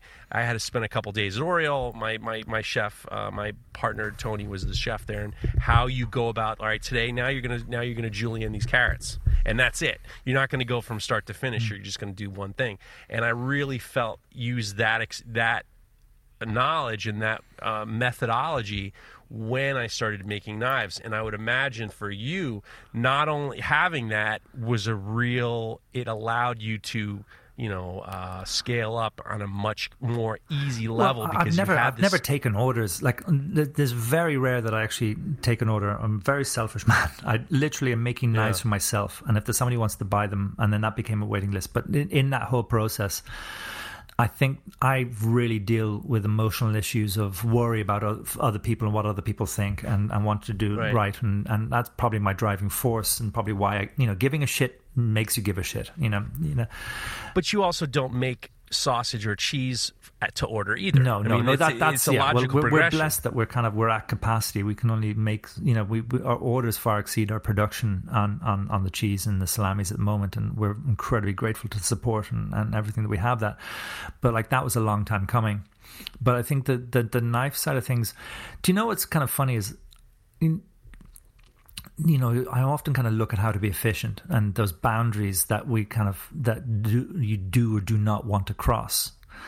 And, I'll always do that. I mean, the thing is, first of all, I want to keep it fun. I always want the knives to be fun, because it is a side thing. If the fit hits the shan, I have to stop knives and focus on the farm or the other things, the priority, bill paying, multiple job employment, connection, backbone stuff that is really important, and knives at the moment isn't that, but knives bring me some of the most enjoyment, and because of, I suppose, the creative output that still brings constantly. And I'm fascinated by things like, I suppose, the trendiness of knives. My God, why are we talking about trends like you can almost see in foods?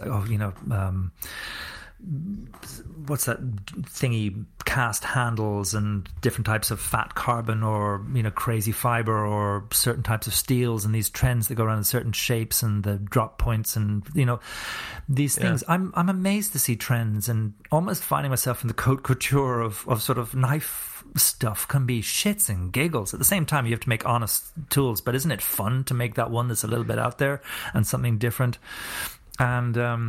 And I think that creative stuff is fun, but that's back to not going too gung-ho. If I wanted to sort of mass produce a couple of 100 blades and I realized that actually they're all kind of wrong, or they're not kind of where I wanted to go, I'm still feel like after so many years, I'm still trying to refine it and find the perfect thing. But even then, do I want to mass produce it, or,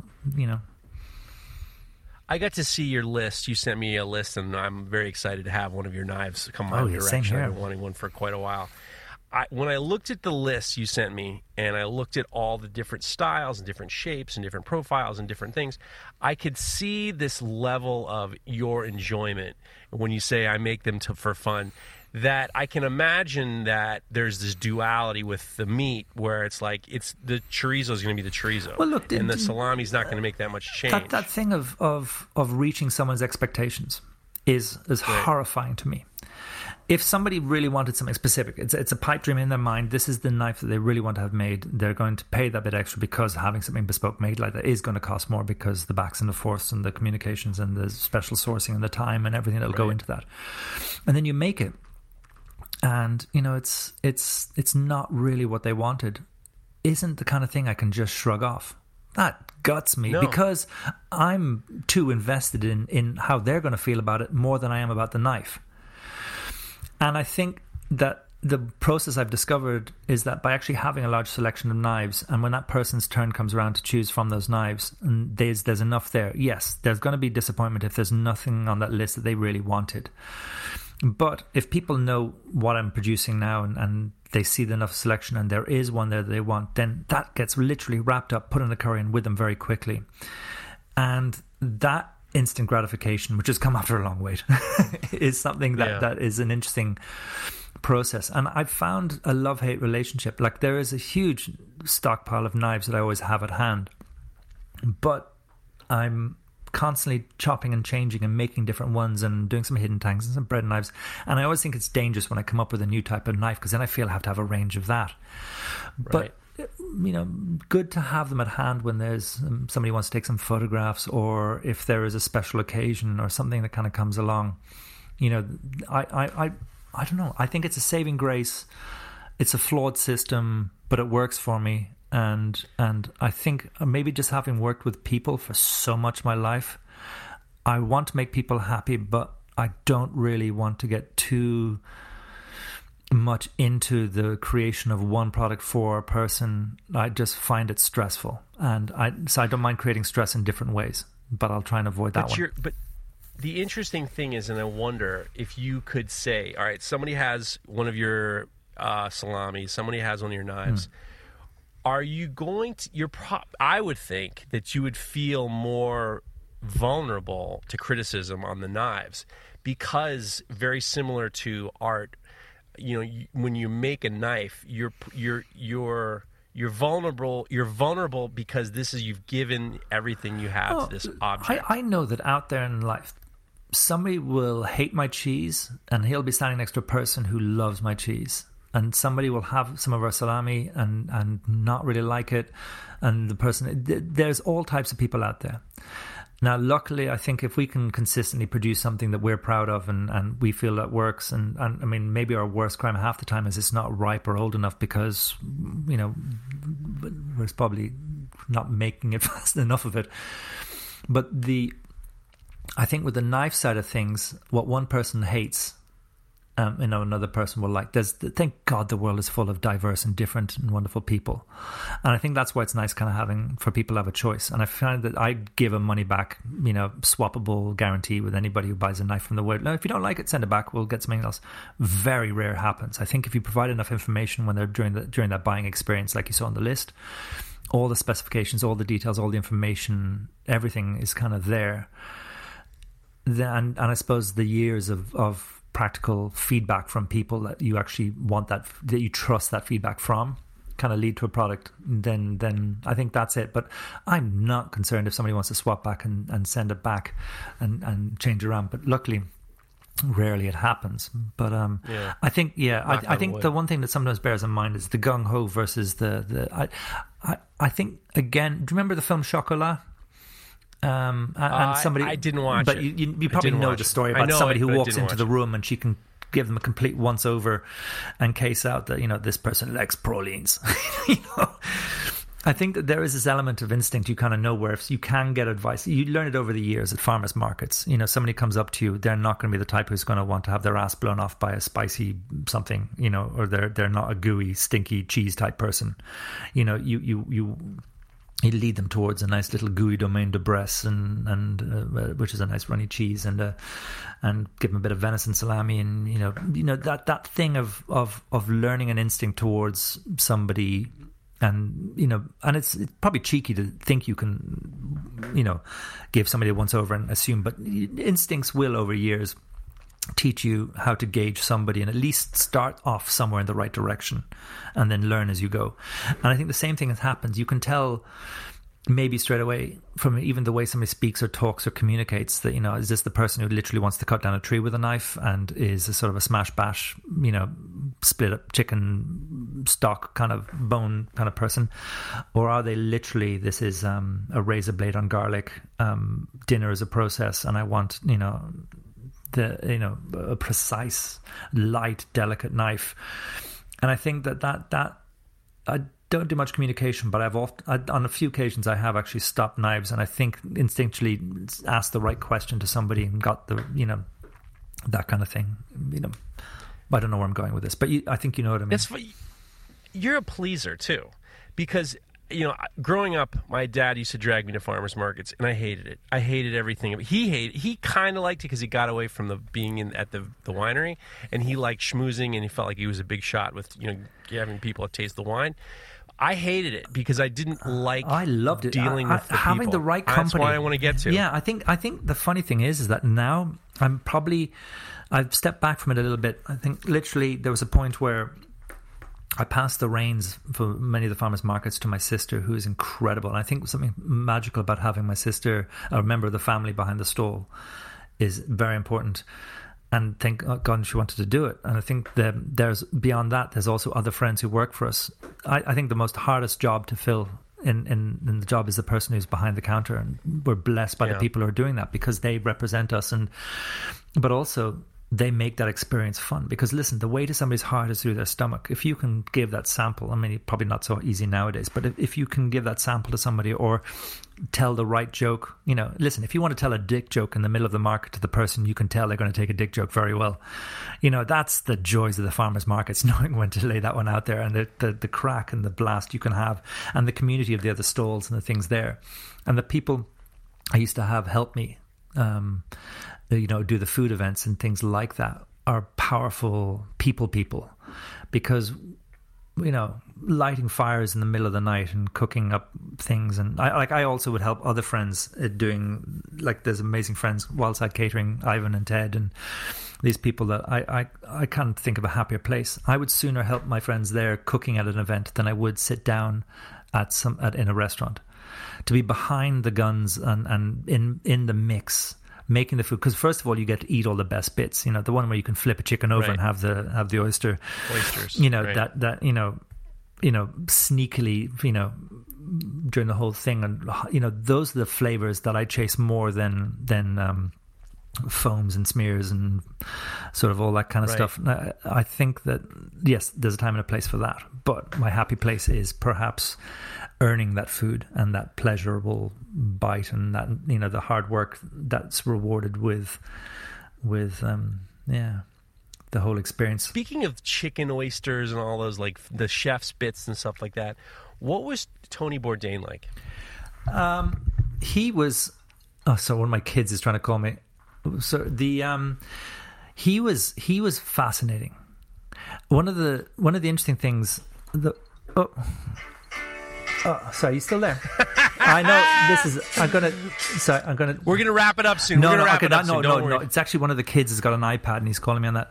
No, do you know what? There's been some amazing. There's been some amazing experiences in life, and I think that the fun thing about the farm, that kind of literally, there's cows on the grass, we're making the cheese, we have pigs that we're making the salamis, there's the garden where we have the herbs, there's we're in picturesque part of West Cork, it's cannon fodder for cameras, and we found ourselves on a list and where Bord Bia will send us, and that is but there's times and opportunities where something fascinating will happen. And one of those things was we got the phone call that Anthony Bourdain was doing a trip around Ireland, and he was a hero, of mine. And of course, what a fascinating gentleman.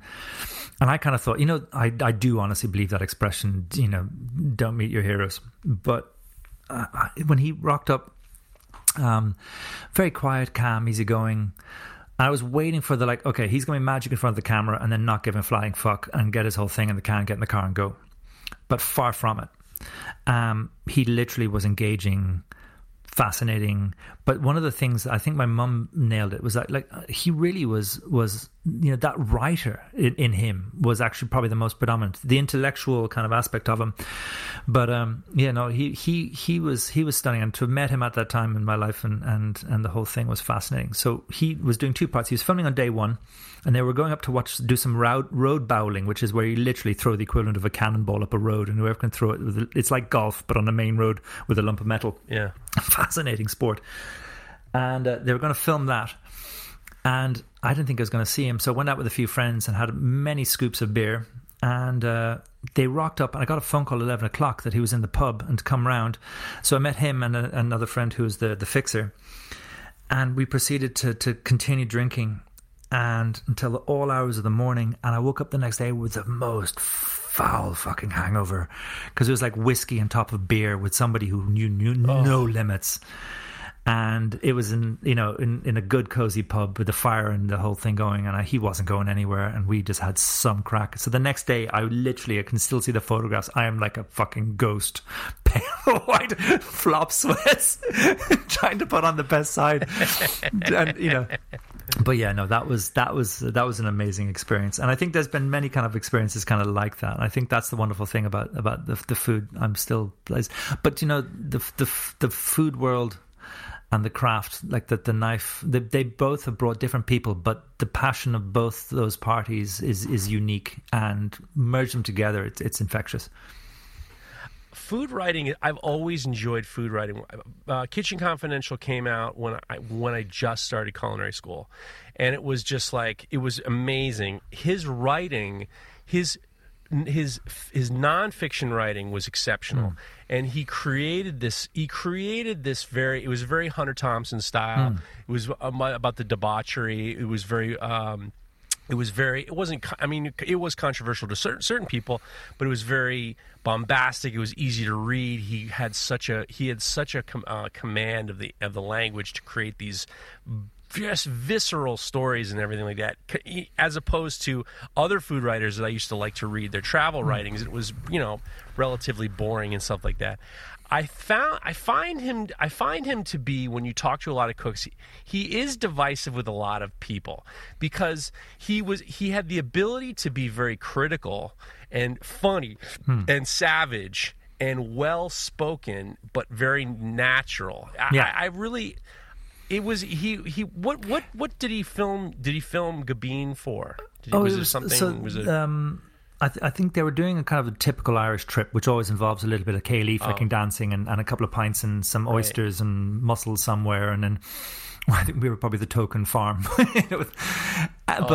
But it kind of became a bit more of a sort of a less tacky version, because the fixer at the time, Yoke Productions, they put down some rules saying, listen, we're not going to make Ireland into the joke of the sort of the right. But he gave them a bit of what they wanted, but at the same time, kept it a bit more real and a little less bullshit blowing smoke at people's asses. So I think that was something, and then combined that with Anthony Bourdain, it was kind of fun. So we were the farm food producer, because again, like I said, like at that time there was that whole thing of the sort of the artisan foods and things that was kind of a movement. But like everything, I remember growing up, and I felt like the food producer was sort of someone that was kind of being respected, and it was something that was of that's why people kind of moving to rural areas to get into things. And then I think that the time of the chef, which is still fascinating, isn't it? When you actually think about it, like you go from Fanny Craddock and sort of these amazing legends that have to now how many cookbooks and food shows and channels do we have dedicated just to that whole element. There is the thing where the chef became a celebrity, but the merging of the two was always going to be and is always an important thing. And now there's a third wheel, like the potter that throws the plates and the whole things. Everything needs a story to make something more powerful. I mean, literally, if you go to Heston Blumenthal's restaurant and you sit down and you put on the headphones so you can hear the sea while you're eating your seafood, it tastes more like the sea, right? Oh my God, that's a little strong. Yeah, I know, but you know what? Fuck it. If you do it, you do it. Listen, you're not going to do it every weekend, But when you do it once, it makes sense. It is true. I mean, like the thing is that we are all senses, but the thing about the execution of perfection in something. I mean, if you do want to get on board for that ride, you can go on some pretty crazy adventures. And I think sometimes the story and the connection of things, like, listen, if you're a guest at somebody's house and, and somebody really is the sort of the person who wants to put on the whole show, somebody's gone to the farmer's market, and the fact that they can meet a person and tell the story about where something comes from, because listen, maybe you don't know each other, you're having a dinner party with somebody who's isn't very much a business or anything. You got to have something to talk about. So why not talk about that element of thing that brings everybody joy, the food and the connection, and tie it all together. So I think that all these elements are part of something that you can, like anything, just that passion. As long as somebody's passionate about what they do and they do it well, and then, I think that will always go through, go on. And you just want to see those things survive and kind of, Can't get much better than that. So what's next for Gabine and Fingal Ferguson? What's next? I just keep on keeping on. Do you know what? I suppose in many ways, it's what is next? You got some big plan. I can't think that you guys have had plans for the last 20 years. You got plans. What's refinement, the next plan? perfection, and improvement. I think the thing is, at the moment, I feel like like I was talking about earlier on, the Piggy Co-op is something I'm working on, a project to actually bring this to other producers so they can. I mean, we're one of the biggest in Ireland, which is probably quite embarrassing for Ireland if you think that we're actually a small setup. So what I want to do is kind of working on a system at the moment with great people to develop a app and a website, and this thing that can help other people to also use that system to use more higher welfare. And then, so we're being guinea pigs for that, to kind of bring that on. So that's something that's kind of at the moment. I'm thinking about building a new workshop for the knives, probably about somewhere on the farm. Still haven't found the site, but I'd like to kind of maybe stretch my elbows a little bit more. There is, I suppose we're building an extension on at the moment in our house here. There's kind of, there's 5 kids, so I'm sure we can do it with another bedroom at some point. Oh my You're unbelievable. I don't know how you have time for kids and turkeys well, and geese and we are pigs blessed. and We are cows. blessed that my sister Rosie and there's another lovely guy who lives in the farm, Leo, who helps us with the kids. That means and they are a pleasure to be around. I mean, the thing is that 5 kids isn't really as much isn't that much harder than 1 kid in some respects. You know, if you think about it, 1 or 2 kids, but as soon as you have 5, they start to entertain each other. It is very true. I think it's just until they start fighting, then there's teeth and hair going everywhere. But but the I think that the entertainment factor is fascinating. My wife is incredible. I'm somebody who definitely, does not deserve the amazing caliber of woman that I've married. She's fascinating, and I think she also is the person I'm the most scared of, because makes me want to be a better, that tacky phrase, want to be a better me. But I know exactly what you're talking about. I think that's rising. You're trying to rise to the occasion. Well, I think that's I important. can't get away with any other way. And I think the thing is that she doesn't make me, but it makes me want to not be. So I think that all these factors coming together. Yeah, I think there's always going to be something, a little bit of construction improvement. I mean, I feel that the world's going through a lot of wobbles. And I think we need to always try and do the best thing we can for ourselves. If we can do something better, like there's always kind of, can we get rid of plastics? Can we change the way we do our transportation and our packaging? Can we do things around the farm? Can we build a biodigester to do more environmental sort of aware stuff? Things like that in the farming will always be our future. And I think it will definitely be for the next several years and onwards. I think it's a huge part of our future. So I think that's going to be the big side of the future for Gabin, is just how to be a more logical, ethical place, producing something original, traditional, I suppose at the same time. So I think that's it. Fingal Ferguson, you said it all. My man, I'm so glad we got you on here. You're a fascinating guy. I consider you a friend. I can't wait till the world gets back to normal and we can start traveling, because I want to definitely come and you have to. I mean, this is the the skipping stone of adventures when you catch up with everybody. Yeah, I think that's. I'm afraid of you getting me too hungover, but I'm actually on the wagon at the moment. I've been off booze for the past couple of weeks, so but I think I try and do that every so often. A little purge. That's good. So guys, I'm going to put a link for buying the book Gabin by Gianna Ferguson. Can you still buy it? Fingal's mom. Yeah, you get it on Amazon. I'll put it on Amazon. I'll put an Amazon link. I got it a few months ago, and I'm stupefied at not only the recipes but the stories. The stories are very rich. It's fascinating. They show you not only how to raise animals, how to make sausage on a high level. It's fascinating. It's a great book. So go get yourself Gabin. If you're available to support Fingal, support him. And Gabin, definitely check their website out. And Fingal, you're the man. You're just when I talk to people about you, the first thing people say is, when I talk to Tomer, when I talk to Craig, the first thing I'll say is he's one of the nicest guys you're ever going to talk to. And I agree. Well, if I can slow down and calm down, and I'm always like somebody who's had too many coffees sometimes. Well, Gabin, I mean, it's perfect. Gabin comes from gob, and I think it's very ironic. I think it's ironic and poetic and beautiful. Yeah. It's beautiful. Look, I Anytime, believe in listen. karma. I think that's one of the things. You give out what you get, or you get what you give out. And I think that those are the important things in life, and I think it's very important. I've often seen so much stuff returned, but they also, the amazing people in our industry. We are blessed that there's so many amazing, fascinating people out there in the world, and just keep on reaching out and finding these people is important. You're the man. Guys, as you know, you're going to follow Fingal. He's verified, so go follow his ass. Make sure, all of a sudden, all these European knife makers are getting verified, and all us Americans are just like, now what? What about us? But we'll see. We'll figure it out. I'm glad it's kind of happening, actually. I think that's kind of interesting, because, Good. Yeah, no.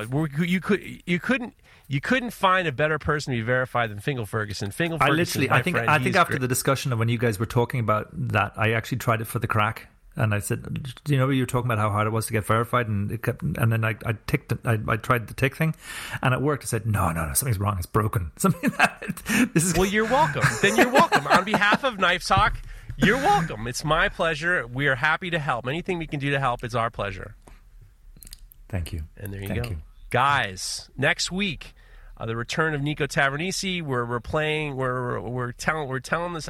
Playing the story of what happened to me a couple weeks ago, and it'll be fun. We have Steve Schwarzer coming up, Leah Arapach. I got a couple guys we're going to line up. It's going to be great, and please support Axwax, axwax.us. Get yourself some Axwax Full Blast 10, akinteractive.com/full blast. Go get yourself your website squared away, and we're going to see you next week with Nico Tavernisi. Fingal, once again, thank you. Thank you.